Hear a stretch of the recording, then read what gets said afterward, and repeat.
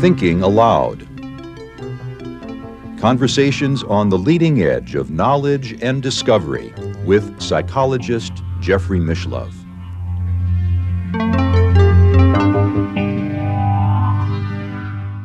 Hello and welcome. I'm Jeffrey Mishlove. Today we're going to experience our second interview with Gail Hayson on the topic of Mongolian shamanism. This is the second of 3 interviews on that topic. In the final interview, we'll talk about her actual initiation as a Mongolian shaman. Gail is the host of the Small, Medium, At-Large podcast. She also received an honorary doctoral degree from the Mongolian Academy of Sciences for her work with Mongolian shamans. Gail lives in Sebastopol, California. I'm going to switch over to the internet video in a moment, but I want to encourage you to view the previous interview on Mongolian shamanism and the other 2 previous interviews with Gail even before that. She is a remarkable woman, and I'm linking to the earlier interviews so that if you have a computer, you can link to them. For those of you with an iPhone, I don't think these links work. But in any case, you'll get so much more out of this interview with Gail if you watch the earlier interviews. And now I'll switch over to the internet video. Welcome, Gail. It's a pleasure to be with you once again. This is our 4th interview. Well, it's really a pleasure to share it with you because you're the most comfortable interviewer for a person to share their deep stories with. So I feel just it's a pleasure to be here with you today. Well, let's begin by talking about the clothing that you're wearing, and especially what it looks at the moment like a medallion. I know it's much more than that. Can you see the reflection, how it looks like a mirror? I can see myself in it, in fact. Yes. Well, this was actually made for me in Mongolia at a special place you go to where these are made by I don't know if it's called a blacksmith, I'm not sure what, but who works with metal. And so this was ordered for me on one day, and we went there quite a few days later to pick it up. And it's the mirror that the shamans wear because it's a tool that's used in shamanic work. The interesting thing I find about this is that the Huichol also use a mirror in shamanic work. This, though, is very ancient. This particular metal, this brass, was also worn by all of the soldiers in the Mongolian army during the times of Genghis Khan. So that's how long this mirror has been in use. It's considered a few different things. It's also considered a protection. It's considered a place for the shaman to get information. But what it's also done is used for is that there were shamans I saw there that when you saw the mirror, you saw all kind of dents and marks in the mirrors. And those were actually what is used to reflect like negative arrows or negative energy that's shooting at the shaman. That mirror will then show that it has been damaged or dented and protected that shaman from evil or negative energy coming towards him. So it's a very important tool. And I think I wear 3 of them when I wear my full clothing, but we'll see that all on the next show. But the shaman belt also is made with these all around the belt. So this is a very important piece of shamanic clothing or items that are used in Mongolia, and the fact that it's very ancient. I do know that one of the techniques that one can find in esoteric books about psychic self-defense is the idea of mirroring back whatever energies are being directed at you that might be of a negative nature. Then I heard somebody say to me, yeah, but then you're just sending somebody else's negative energy back to them. Why not transform it and send love back to those people who are sending you negative energy? Very, very good thought. I'm not sure what the Mongolian shaman method is when they do this. Maybe they do use that form. I have no idea. I will be happy to ask Dr. Bhattbhayar about that, and we can find out for our next show. Well, where we left off with our previous interview was back in 2006. You attended your first conference in Mongolia on shamanism. You had some wonderful experiences there and some that were also a bit frightening. But my understanding is that after you returned to the United States, you received several more visits from Mongolian shamans who were coming to California for Ruth Inge Heinz's shamanism conference. Exactly. And the fact is that some of the shamans that I saw on my return in 2011 were shamans who stayed here in my home, and also a very well-known, very well-known, not shaman, because she's considered a healer, though healing is part of shamanism. She was Pujay. She had come also, and I realized she came here in 2008, and I saw her again on that 2011 trip. So it had been really 3 years since I'd seen her. The shamans who had come then, when she had come with them, it was during the time that my father was dying. And I didn't attend much of the conference. I just did my job of getting the Mongolians there. And then I was by my dad's bedside most of that conference. So she came back and she stayed at my home. And I have to share this story because even though it's not necessarily shamanistic, it feels like it's the reasoning of it shows the depth and closeness that I feel with these people of this country, of Mongolia. You know, some people talk about past lives or this or that. There's something that Mongolia and I are very well connected. And when she came and my dad was in a little guest house here on my property, and she would come and treat him every day, sometimes twice a day. And it was singing. She would sing to him, different singing, and she would touch his body and do energy work to heal on his body. And one evening when we had taken her out to dinner, instead of eating the meal she had ordered, I noticed she put it in a plastic bag in her purse. And later, when we got back to my house, she took the two lamb, I don't know if they call it a chop, two lamb chops that were kind of flat, and she pressed them against my dad's feet, and she held them there for very long periods of time. And I asked what this was about, and it was a form of extraction of taking the poisons out of the body and it going into the meat of the lamb meat. And it specifically had to be lamb meat. It couldn't be beef or something else. She wanted this lamb. And then I'm not sure if we buried it or what exactly we did, but there was some way of disposing it after. She treated my dad, and my dad was not someone who would go to an oncologist or any of these things for his cancer. He managed it on his own and lived a better, healthier life than someone who receives radiation and chemotherapy. So for the next 3 years, he'd done a terrific job, but now we were at the end. And she brought him, it wasn't like she was going to heal his cancer and he was going to stop jumping up and coming back to life.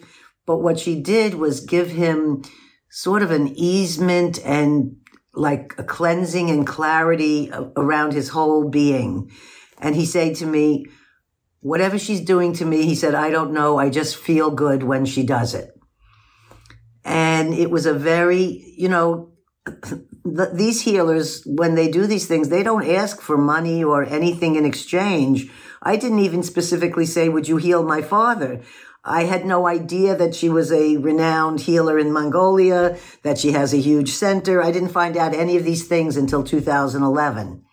So what I experienced was just this tender, loving person who wanted to do whatever she could to help others around her that were sick. So it wasn't only my dad that she was drawn to work on.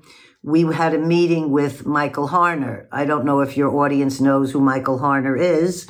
He has passed on in the last couple of years, but he was considered to be the man who really brought shamanism to America with his first book, The Way of the Shaman. a very lovely man, and we got to know each other because of Ruth Inge Heinz's conference and because Mongolians had been in correspondence with him for many years. So they already had a connection but had never actually physically met each other. Bat Bayar and Michael Harner had been writing back and forth to each other for many years, and that's why we went to meet Michael Harner. I had taken a Michael Harner shamanic class many, many years before I ever met him, and I loved the class. It was teaching you about going to the lower worlds and meeting your power animals and all these things. And it was this lovely, I was just thinking of it as like a day retreat kind of a thing. It wasn't like I was going to become a shaman that was what I was thinking anyway at the time. And so they asked me, could we please go see him? We have his address and his home. So I'm thinking, gee, this is a famous guy that the Mongolians are taking me to meet, not me taking them. And when I brought Pujay in and we went to their offices, she could tell he was not well. And she said, let me do a healing right here in the office right now, which she proceeded to do immediately. And Michael Harner, who was in his last, I don't know if it was a year from then that he passed on. I don't remember. But no, it must have been a couple of years. He had a couple good years after that. He had such a wonderful healing with her that he asked me, could we please bring her back one more time before she leaves the country? So we came back at another time and we went to his home. I would have never met Michael Harner or been to his home, but the Mongolians kept bringing me to there. So that's where I got to meet him. And we became friends, and he became just a wonderful man to know in your life. So she touched him very deeply because these men felt better after they received this healing from Pujay. And so I think that's an important thing for, people to know, that sometimes someone comes out of nowhere and offers you a healing, and maybe you should accept because you have no idea what that might do for you. Well, I think it will give our viewers a real sense of how the psychic phenomena and the shamanic phenomena are integrated into Mongolian culture. If you say a few words about the healing center that Pujay had in Ulaanbaatar, the capital of Mongolia, when you visited on your second trip there in 2011. In 2011, when I visited Pujay, I had no idea who this woman was when she was at my house in 2008. I just was told she's like a healer, and I just loved her. So I loved her energy and being around her, but I had no idea what a hardworking woman this was, and that her life is dedicated to healing. This is not something she does on the weekends. This is something she's doing in a huge center in the middle of downtown Ulaanbaatar, and it's 3 stories high building. When I walked into the building to meet with her, because she had sent a driver, I think her husband came and picked us up. I came in, and the first thing I saw on the wall was this huge, all made out of metal. I didn't know you could do that with photographs, but it was a huge, like 3 foot by 5 foot mural collage of her trip through the United States and other places. And there she was with the Dalai Lama, and there she was with, all these different known famous people. And then there she was with Gail. So I couldn't believe I made the wall, But there I was, and there I'm sure I'm still hanging. And it's her and I together. I think we're at the Golden Gate Bridge or somewhere where I'm taking them. And I was just so touched to walk into a place in Mongolia and see my face on the wall, So she takes us upstairs. It was just me and my husband. By the way, I do want to mention that this trip, I took my family, 2 of my children with us, which we can talk about after. But my husband, David, went with me to her healing center. My children stayed back with Bat Bayar's children because they wanted to do young people things. And each floor, she had something different. Like one floor had all the offices and things that were going on. Then the other floor had, I don't know what Kirlian, I think that's how you say it, Kirlian photography.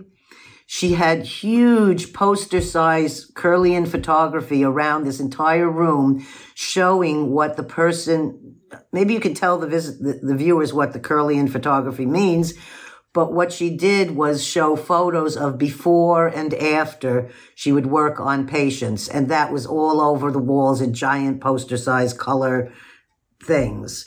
Can you explain for a minute what that is, the Kirlian photography? Now, I haven't seen exactly her setup, and there are many different setups for Kirlian photography. Sometimes it's called high voltage photography, and when you run a very high voltage, low amperage electrical current, you get sort of electrical plasma discharge around the body. It can be photographed, and people often use it as a diagnostic tool. So I think that's probably what she was trying to show in these photos, was how when they came in, they had this type of electrical charges and colors coming out in the photos. And then when you saw the healing photos, you could see a complete difference so it was sort of like factually showing you her energetic work. Yeah. And so that was all around. And then we went up to the healing room section, which also was huge. By the way, I'm talking about a building, not a little tiny room.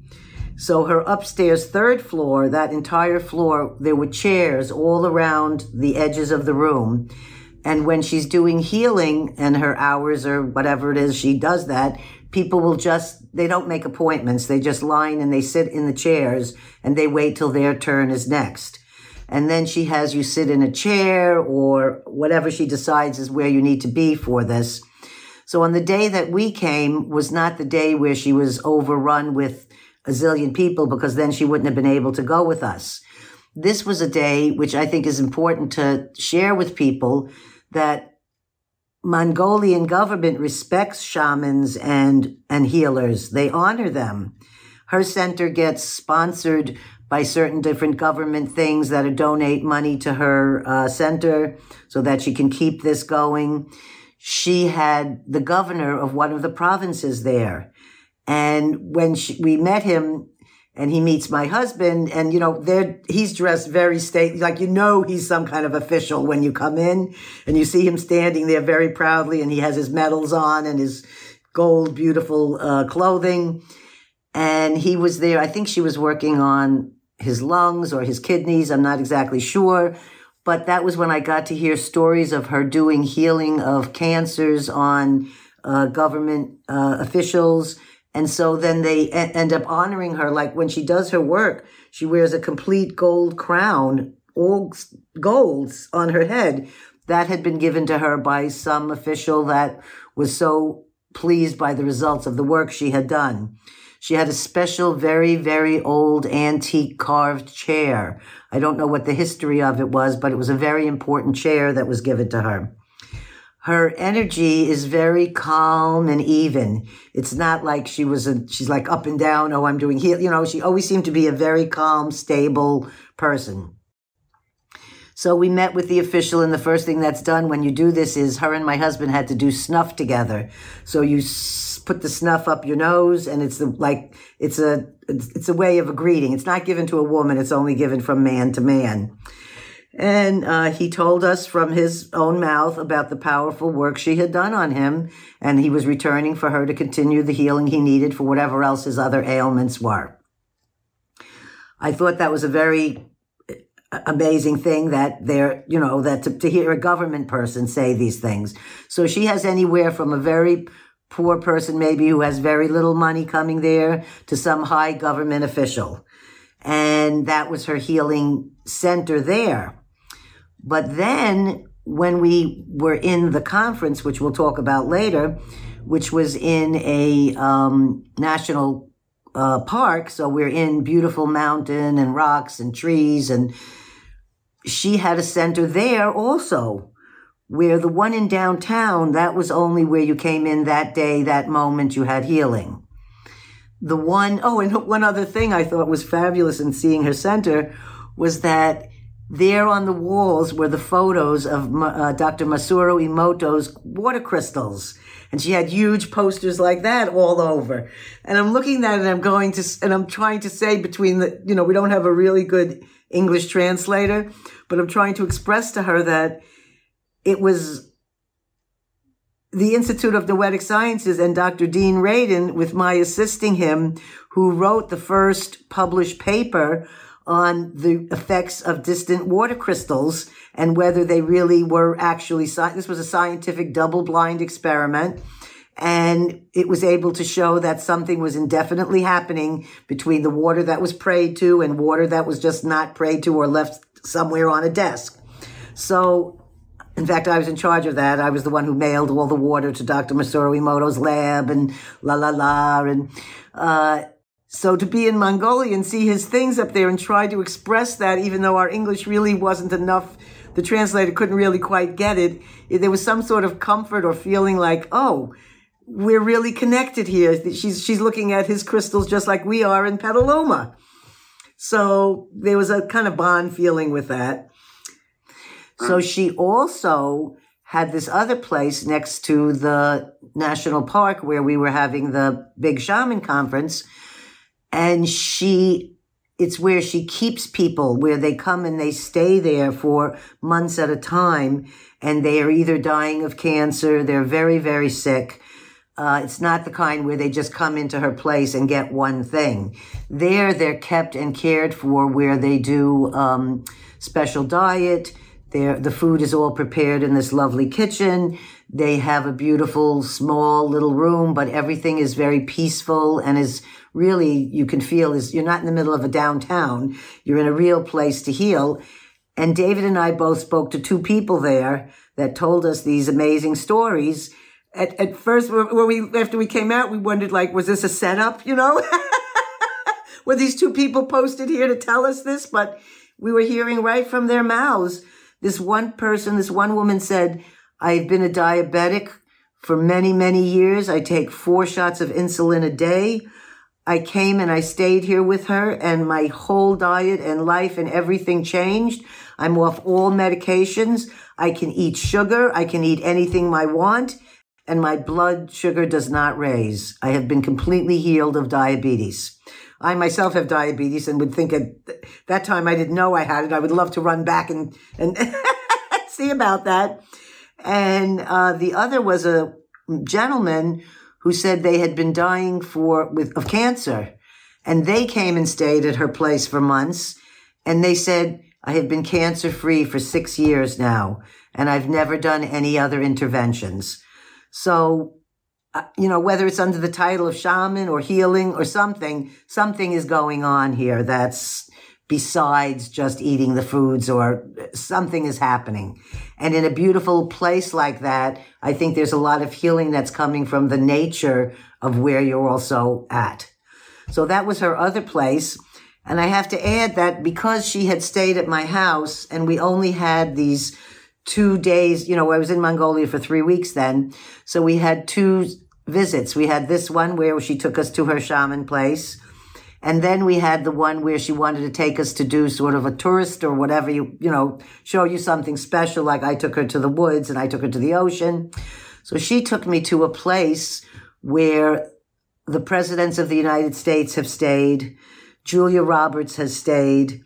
The Dalai Lama has stayed. And she had me sit in the same chair that the Dalai Lama sat in this largest ger of all of Mongolia. The sad part for me there, and I had spoke to someone about it that worked there, is there are the furs of 400 snow leopards all around that ger, in between each spoke of the wood.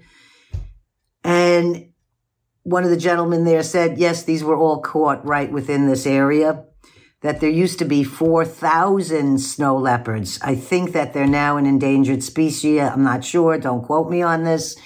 But even though I realized that part sort of saddened me to see them all hanging there, but this was supposed to be some kind of a very special place. And we walked around this place, and it really was an amazing energetic place where this was. And I was very grateful that she took us to see, the place where where the president stayed. This is where those are not the places I'd been seeing anywhere on my trips to Mongolia. So she was showing me the upper, the most famous fancy ger. Well, it's fascinating to me that Pujay is considered a healer but I understand from our conversations, not a shaman. And you, for example, in our previous interviews, we know you've had many, many paranormal experiences, but until you received your initiation, you wouldn't have called yourself a shaman either, and other people wouldn't have called you a shaman.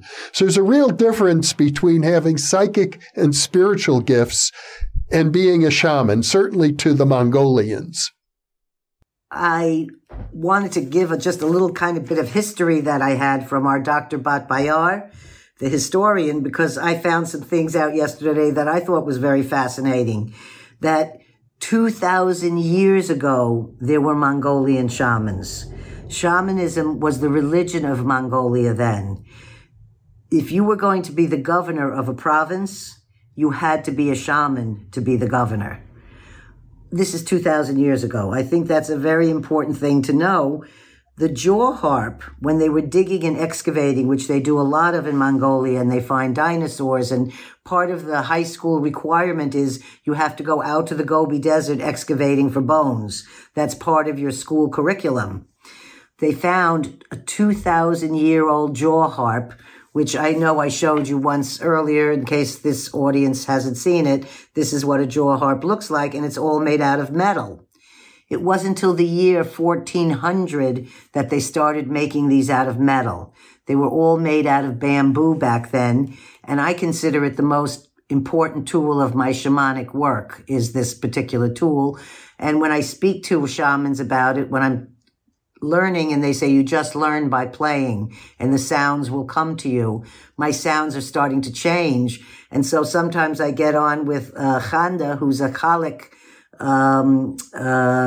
shaman in Mongolia who has stayed at my home, and I play for her and she plays back for me, and we learn from each other just by playing the jaw harp together.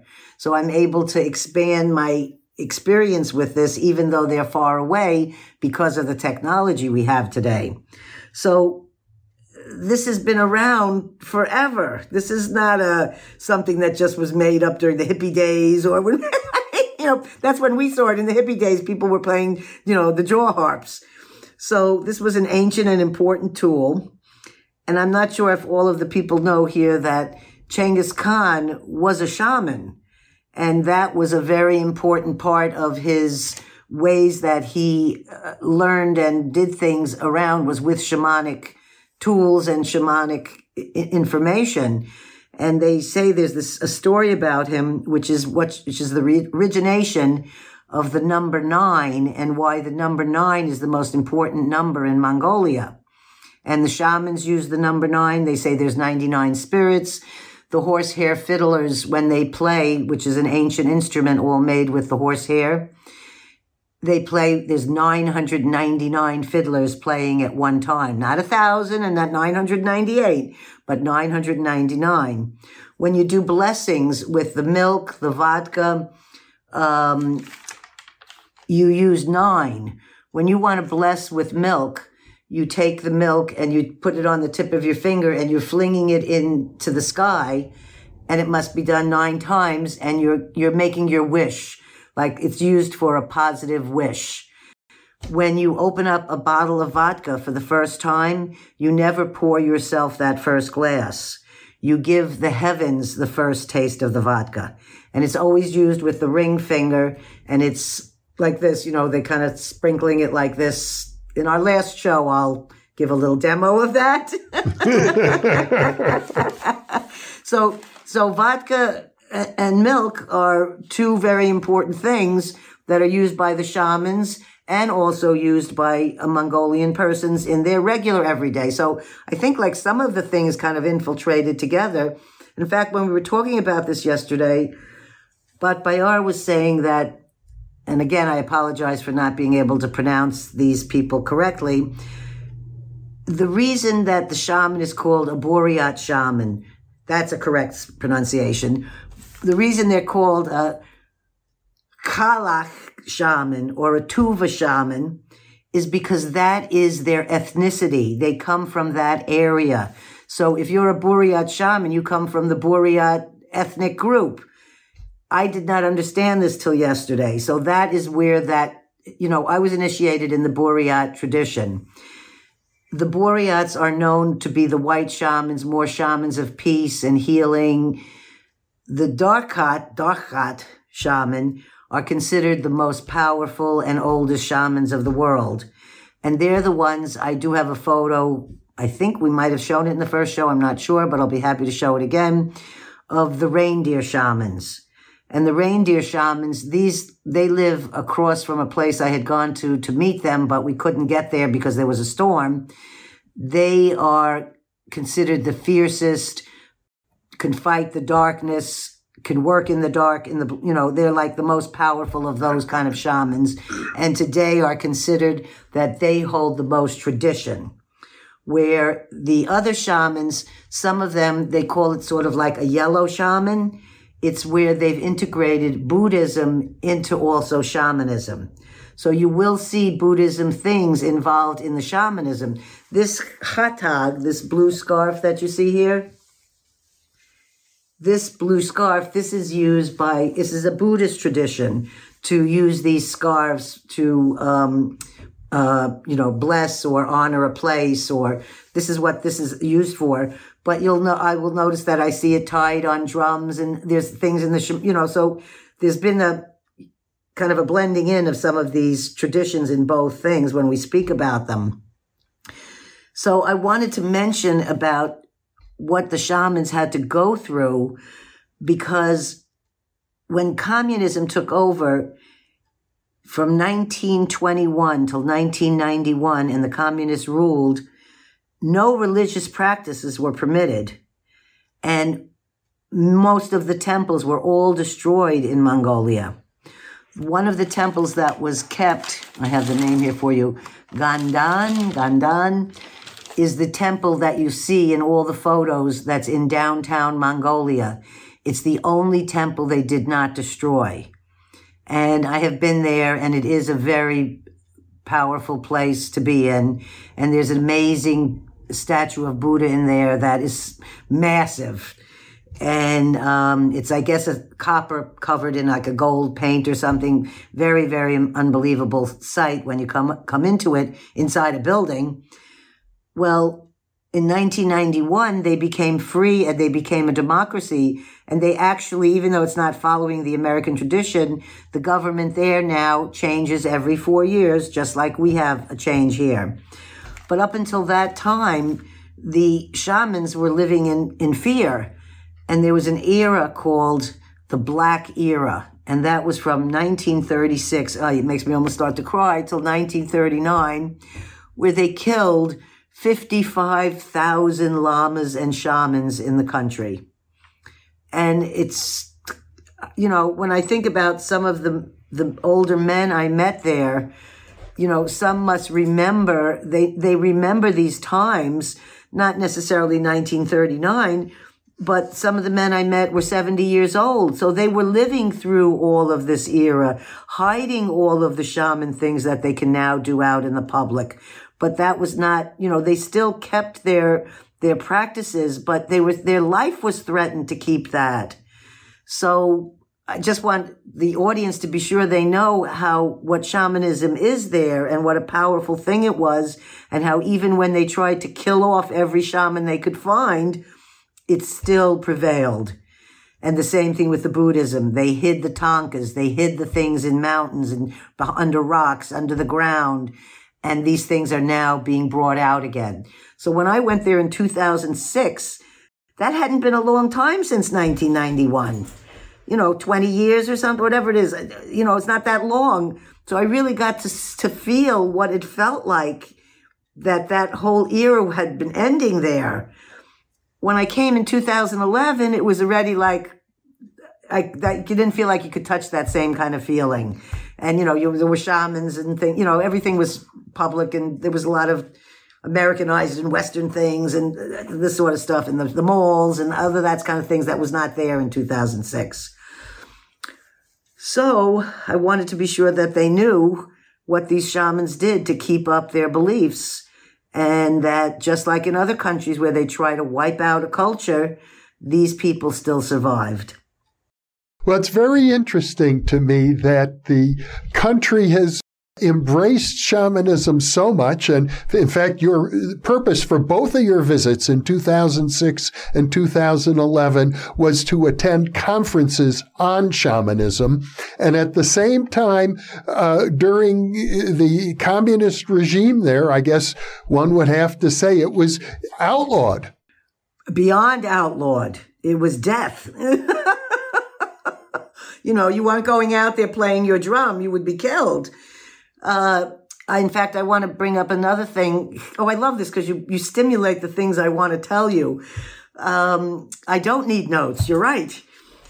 When I went there the second trip, it was also, again, Nadam, which I spoke about on our first show, because you go in July, and that's when this is happening. So I had my whole family, and this was something they could enjoy seeing, the reenactments of the games of Chinggis Khan. But this time, Bat Bayar had gotten us tickets, which you have to get a year ahead to be able to be inside the grounds where the ceremonies are being held in the capital. In the other places, you can get into them because it's small little towns. So I had not seen the huge Nadam the first trip like I saw in 2011.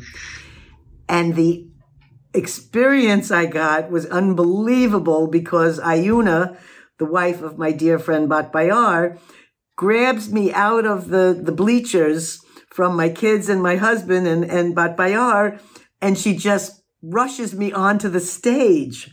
And I think because at that time I had a Nikon camera with one of those hefty duty lenses that came out to here, the stage protectors thought I was like a news reporter person or something. So that's how they permitted me on there. And the next thing you knew, I was surrounded by shamans. I was on a stage. Opposite me, in front is a big, huge arena where all the parades and all the things are happening. On the other side, I'm facing the president of Mongolia. So the president of Mongolia and all the officials are all sitting in their very special box, which is exactly opposite the stage. And what are they doing? They're honoring their shamans at the festival. And each different ethnic group picks what they consider their best or finest shaman of their, group there. And they are set to represent them. So there I was on stage with, a horde of shamans all there. And each one you could see what was sort of different about the other, because everyone has, there's a certain amount of snakes that are hung by one particular group. Another one uses maybe 25 more. There's something different about. You can discern this if you're a shaman, knowing, they would of course be able to tell you which lineage these different people were. But I thought to myself, what festivals do we have where they honor shamans, besides archer, besides, acts of sports and physical things, which is what this is all about, but they also honor these shamans. I was also very fortunate to have Ayuna watching me because besides the shamans, after they got off the stage and I'm still standing on the stage, a famous rock star came on and the crowds were going wild. And then after him, the wrestlers started parading on. And I would have been trampled. There's no question about the way these wrestlers came rushing the stage. I think I would have just been flattened. She grabbed me, pulled me off the stage just in time. The wrestlers came running on. And I was able to have a once-in-a-life experience of being on stage with Mongolian shamans from all the different cultures in one spot in one moment. And it was intense energy. It was very strong, powerful energy at that spot. So I just wanted to be sure I shared that. And we were discussing that. I was there taking my family to do this for this conference. But before I elaborate on the conference, I want to share one family outing with the listeners because it was an amazing experience. And you might not call it shamanic, but I think for me it was. And it was preceded by, I had an amazing dream the night that we had this experience. So, listeners, my son, who was 21 at the time, Richard, and my daughter, Tasha, was 14 or 15 at the time. Oh yeah, she must have been 15. My oldest daughter couldn't come. She was working. I had asked them to join on seeing their mom give a talk in Mongolian, be with our Mongolian friends and family. And my son said, okay, I'm going to go, but there's only one thing I want to do when we get there. And I've got to say, this never occurred to me to want to do. He said, I want to see the killing of a sheep. And I thought, what a weird thing that he's going to want to do. And I think to myself, who are we going to ask that's going to, show us how to kill a sheep, right? Well, it turned out Bhatbayar's son, who is a monk, a Buddhist monk, and you're permitted to marry there as a Buddhist monk. He had a girlfriend. I think her name was Suke or something. And Gorey, Bhatbayar's son, who's the monk, said, oh, if that's what Richard wants, we can do that. And I said, how? And he said, well, my girlfriend's family are nomads, and they are out in the steppe, and we could go out there, and we'll tell them ahead that we're going to be coming, and we'll arrange for them to kill a sheep so Richard can watch it being done. So we're going out to what's called the Brown Steppe, and, this is vast land, and we're driving, and when I had been there in 2006, the paved roads ended about 15 minutes after you left the capital, and the rest is just dirt roads. Now in 2011, you could go almost 45 minutes out of the capital on paved roads. And then after that, you're left to these dirt roads or whatever you want to call them. And we're driving and we're just swirling around in these mountain hills and in flat grassy lands. And we see other sheep farmers. So we have to keep asking, do you know where this particular group is? And my daughter, who's 15, is getting an impatient teenager. And she's saying, I'm getting very tired of this, Mom. I don't understand. What kind of girl doesn't know where her parents live? So I had to explain to her that when you're a nomad, you don't have a permanent address. You pack up your entire gear, your yurt, all of your animals, your whole home, your little TV antenna thing, your solar panel, and you put it all in these trucks, and away you go to the next place.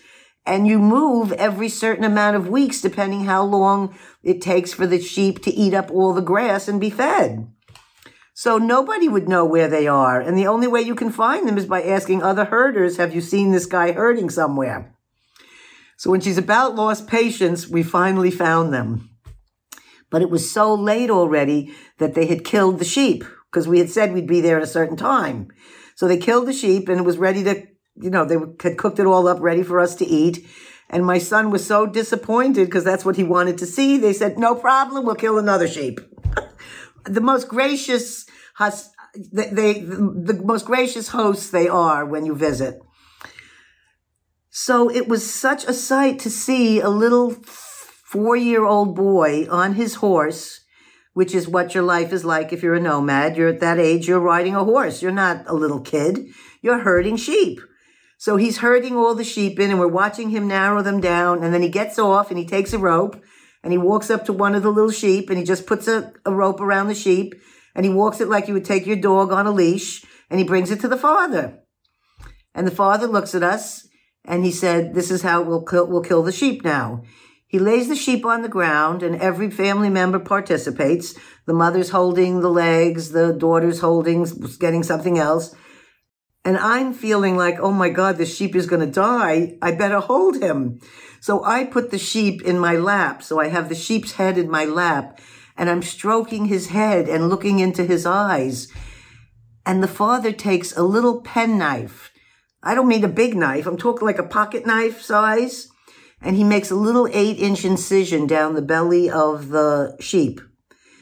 I don't know. The sheep isn't squirming. He's not even freaking out in any way. I can't even believe this. And he sticks his hand up inside the sheep.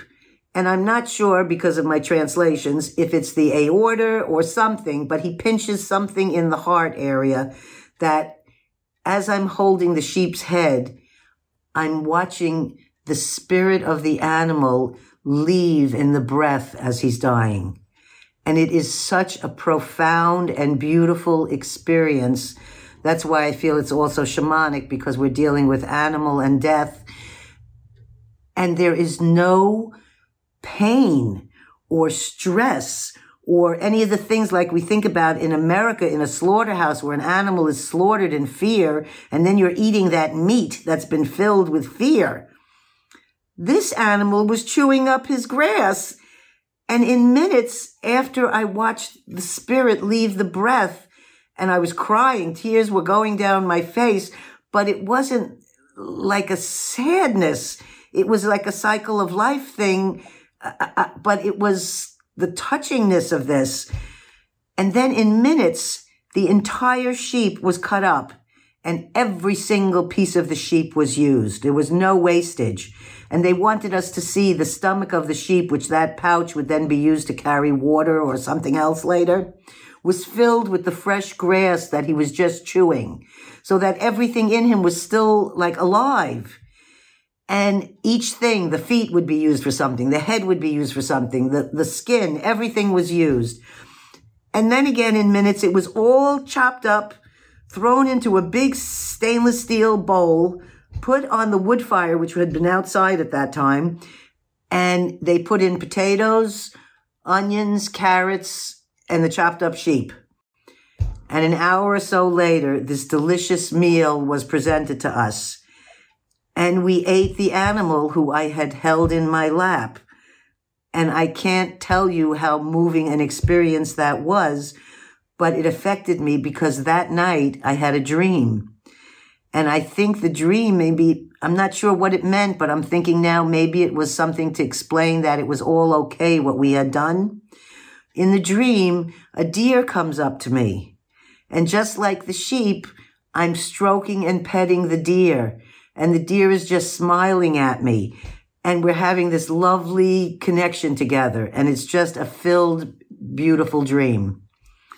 So even though that's not necessarily shamanic, for me, it was I think it was part of my future initiations in being to this close to be with an animal, holding them while they died. And as I recall, Gail, you had more dreams that night. I had dreams about going into which I was going to say about, things that in the conference, there were shamans, which we'll talk about in a second. But one of the things that they speak about, and also that Michael Harner speaks about, and that you can see as part of a similarity in all different, I always like to look at the culture of the Huichol shaman compared to the Mongolian shaman, because those are the two I know most about and most intimately, where Native Americans have not accepted me into their culture. They have not shown me or shared these things. So I can't speak about what their types of culture and things would be, because I think it's kept more secret. And you're not really allowed in quite as easily like these people took me in. In the shamanisms of all these cultures is the upper world, the middle world, and the lower world. And they all speak of these same three worlds. I find that fascinating.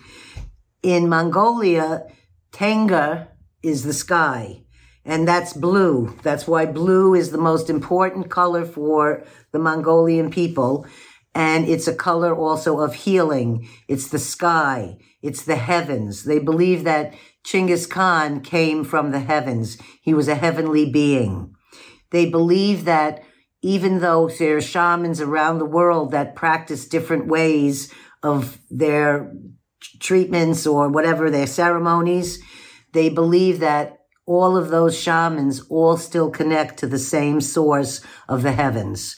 And that in that world, all the languages are one. And your dreams, you had other dreams. In that next day after that, I had a dream where I was going to the lower world. And I was very scared because I was just talking to you about the heavens. That world I'm happy to go jumping around in. Then there's the middle world, which is the world of the physical body and like the everyday world, the middle world. And then there's the lower world, which is the underworld, the underground, the darkness, the place where there may be the negative energies, etc. That lower world scares me, but it's where shamans have to go to do some of their work. So in the dream, I'm in the lower world and I can't get out. And I'm just so scared in the dream that, can someone hear me? Help, help. I want to get out of the lower world. So that was another dream. When I'm in Mongolia, I have a lot of my psychic self, or I don't know what the word is, becomes much sharper, and I know things the day before. I see things happening, and it's just like an everyday occurrence instead of more of like, oh, that just happened. It's like every day for me there. And the name of the conference, here's our little badge. We had official badges, just like, so this is not like shamans are just sort of meeting. These were people that came from Russia, Poland, Korea, all Mongolians, the United States. They all came for this conference called which rightly so, the International Shamanic Scientific Conference, The Spirits of Ancestors in the Sound of the Drum. This was a very good title because we were sharing with these people from other cultures who some of them had not known anything about Mongolian shamanism, but they were bringing videos and things to share about what's going on in Poland, what's going on in Russia, what's happening in Siberia. So we got to hear, important things like, I didn't know that the Siberian shamans, their year begins on June 21st, not January 1st, or in other cultures, in the Jewish culture is another date. In their culture, it's the summer solstice. That's when the year begins, not in the different month, but on June 21st. That's a Siberian way. The Polish people shared amazing tools and things they'd found in the grounds, in burial sites. And so we were really getting exposed to other people's cultures in this same place, in this one little ger, in this conference. I know that some of the things they said, I tried to write down what they were saying, because the translator, you have to remember, we had a translator for a lot of these people. So it was their interpretation that we were hearing. So that's why I'm never sure some of the time if it's exactly accurate of what they said. But they talked about stones, and how stones are one of the most important things in the shamanic culture in Mongolia and in many other cultures. And the most important stone to a Mongolian shaman is if you can get a stone from central middle Mongolia that comes from a volcanic eruption. Those are the most powerful stones, and stones are used for healing. And one of the types of forms it would be used for healing is a stone would be put into a pot of boiling water. You would, whatever the shaman did to the water and the rock, or whatever he did, then the client or the patient would then drink that water to get the healing property from that stone. So I learned certain things that, I wouldn't be able to necessarily learn. I don't pick the brains of a shaman. I just go with whatever experience we're having when we're together. But at a conference, this was a place to discuss what is this and why does that mean, and ask questions and get answers to these things. So I don't know, besides Ruth Inge Heinz's, I was just blown away to be at a conference with shamans from other places in a country like Mongolia. Well, it is sort of unique in a sense that shamans would come together in a sort of quasi-academic forum. Do we have time for me to speak about the three shamans who presented there? There's the shaman, Dr. Lagwaja, and then there's also Dr. Lagva. I'm going to speak about Dr. Lagva in my last sentence when you tell me that it's the end, but I'm going to speak about Dr. Lagwaja right now. He is considered one of the most powerful shamans in Mongolia. He has stayed here at my home, but this is where I first met him, inside this ger.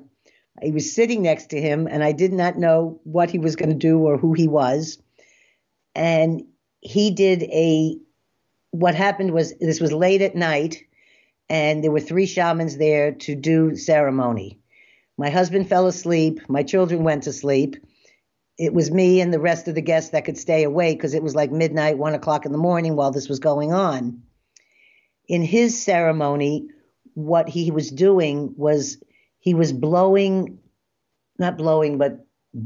or spitting out amounts of vodka into a fire that was in a wood box. I mean, not a wood box, but in a firebox inside the ger.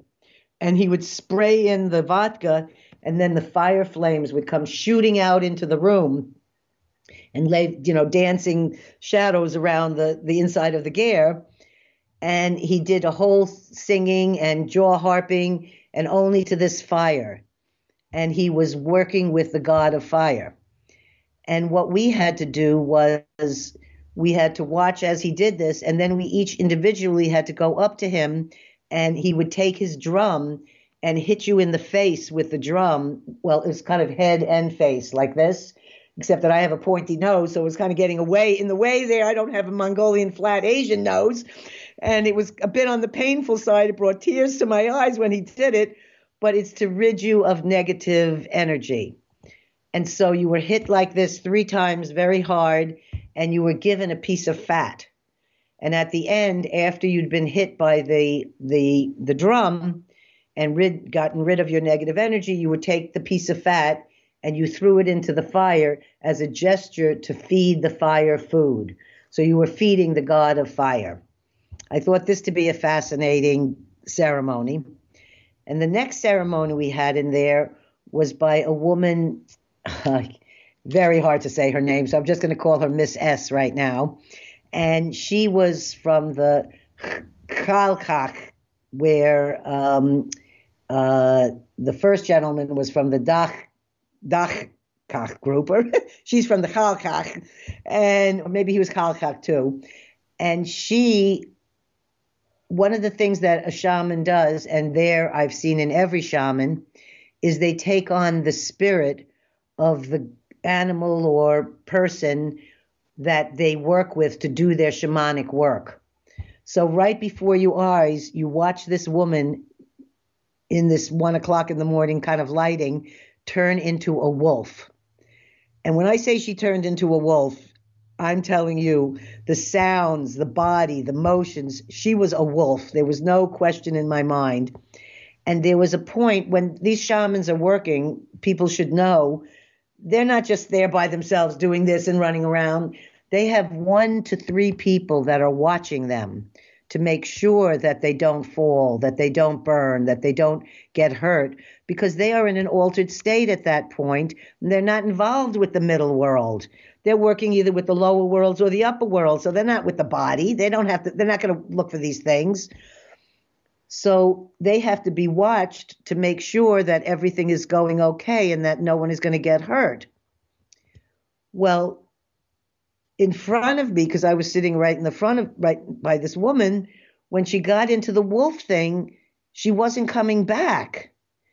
And they were getting scared. And there are ways that you have to bring the shaman back from her wolf-like state. She needed to be brought back into an earthly body. And so all of a sudden, we thought everything was going smooth and wonderful. And then you could feel that there was like a little scariness there, like, uh-oh. And what they did was the assistants came in right away, and someone lit a very long pipe. And they blew smoke on her, and they put the pipe in her mouth for her to take some smoke from the pipe. And then they did some other things on her body. And all of a sudden, you could see her sort of like, the wolf was leaving and she was starting to come back. But that's how intense that going into the other spirit is, and that it can be that a person can get lost and not find their way back. So there are these people there to watch and protect you. And the same thing when you're dancing and drumming and this with your eyes closed, you don't want to accidentally brush by a fire or some other thing like that. So they're making sure that your things that are flying around, they'll tuck it in. The other thing I want to say about this that I find is very important, and then I'll get to Zagda, the last shaman there, is that these shamans, the healer Pujay, when we were at her place, she had her 3-year-old granddaughter with her. And while she was doing her healing, she held the daughter in her arms, gave her a bracelet, and had the granddaughter, touching the head of each person she was healing with this bracelet. So I felt like I was watching a shaman, a healer in training at 3 and 4 years old. Well, it was the same at this conference where when the shamans were there, the third shaman was Zagda, a Buryat shaman. And it was the first time I was going to meet her. She brings her granddaughter. I'm thinking to myself, who brings a granddaughter that's 3 or 4 years old to watch all this shamanism stuff at 2 o'clock in the morning, right? Why would you do this? But because in that culture, the children aren't left out. Children are all part of everything that's going on. They're not kept separated no matter what the ceremony is going to be. And her ceremony was pretty intense. So before I get to her ceremony, I want to say that for whatever reason, the granddaughter took a liking to me. And so we were trying to, whatever together. And I gave her my camera and she was clicking it and enjoying it. And then as it got later on into the night and we were going into the next ceremony, her little granddaughter just went up into my lap and curled up and went to sleep. Well, I'm only telling you that story because it was one of the reasons that this woman Zagda I will tell you about became the person who initiated me as a shaman here in Sebastopol, California. So this is all these things that are going up. We can look back now and retrospectively say, oh, this is what happened. But I didn't see then that all these things were leading up to this shamanic initiation I was going to have. So one of the lovely young translators who we called Kim Chi, she said, Gail, when a child goes and crawls up into your lap in Mongolia, we consider that you're a very special person, that there's something very special about that. Well, I didn't know how much that really meant until later, but her grandma starts doing her ceremony. And Grandma Zagda, her ceremony, and this woman is substantial, and she's got a power about her, and she scares you. Where, there's the kind where you feel like it's sort of a kinder shaman. This is like your tough shaman. She's beating you up, She's not taking any no's for an answer.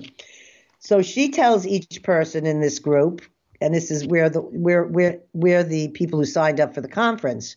But at the same time, locals arrived at midnight and 11 p.m. to partake in the ceremony when they heard there were shamans doing this. They were not at the conference, but they wanted to be there for all the shamanic ceremonies. So the local people are just as much interested as someone from Poland and Russia to be there and to be blessed and to be part of the ceremony.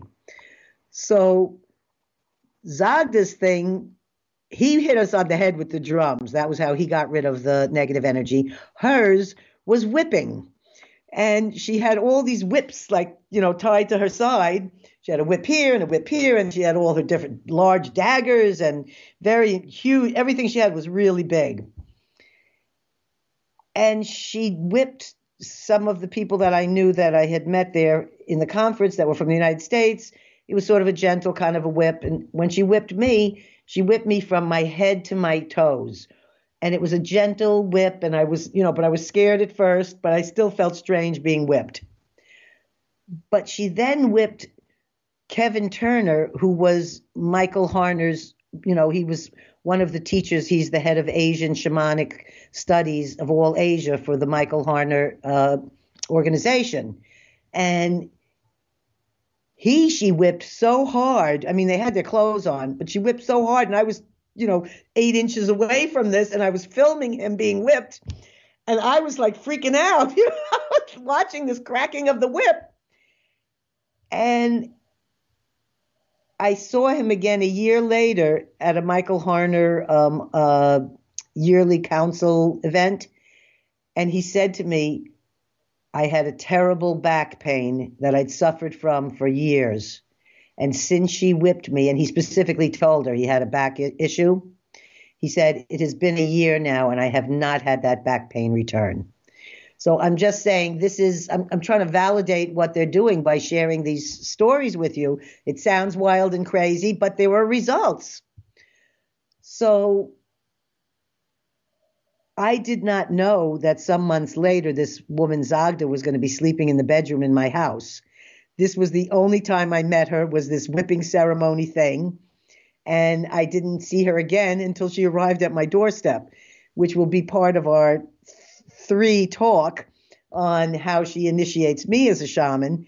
But it was from things she saw in that ceremony that day and the reaction of her granddaughter to me. These are things that planted seeds in her mind about what she was going to do with me, I think, in the future. I mentioned in our other talk how, I'm not sure why, but just before you're always going to the airport, the night before you're leaving in Mongolia, a courier arrives and brings you something. I mentioned how in the first one they had brought the beautiful silk brocade Dell, which ended up becoming my shaman clothing. Who knew that? On the second one, 2 things came by courier. One was a huge family portrait of the Batbayars family and my family taken at a professional studio, which we'll show you a photo of. And it is us all dressed in the days of Genghis Khan's kind of clothing. So we're all dressed as Mongolians from the old days.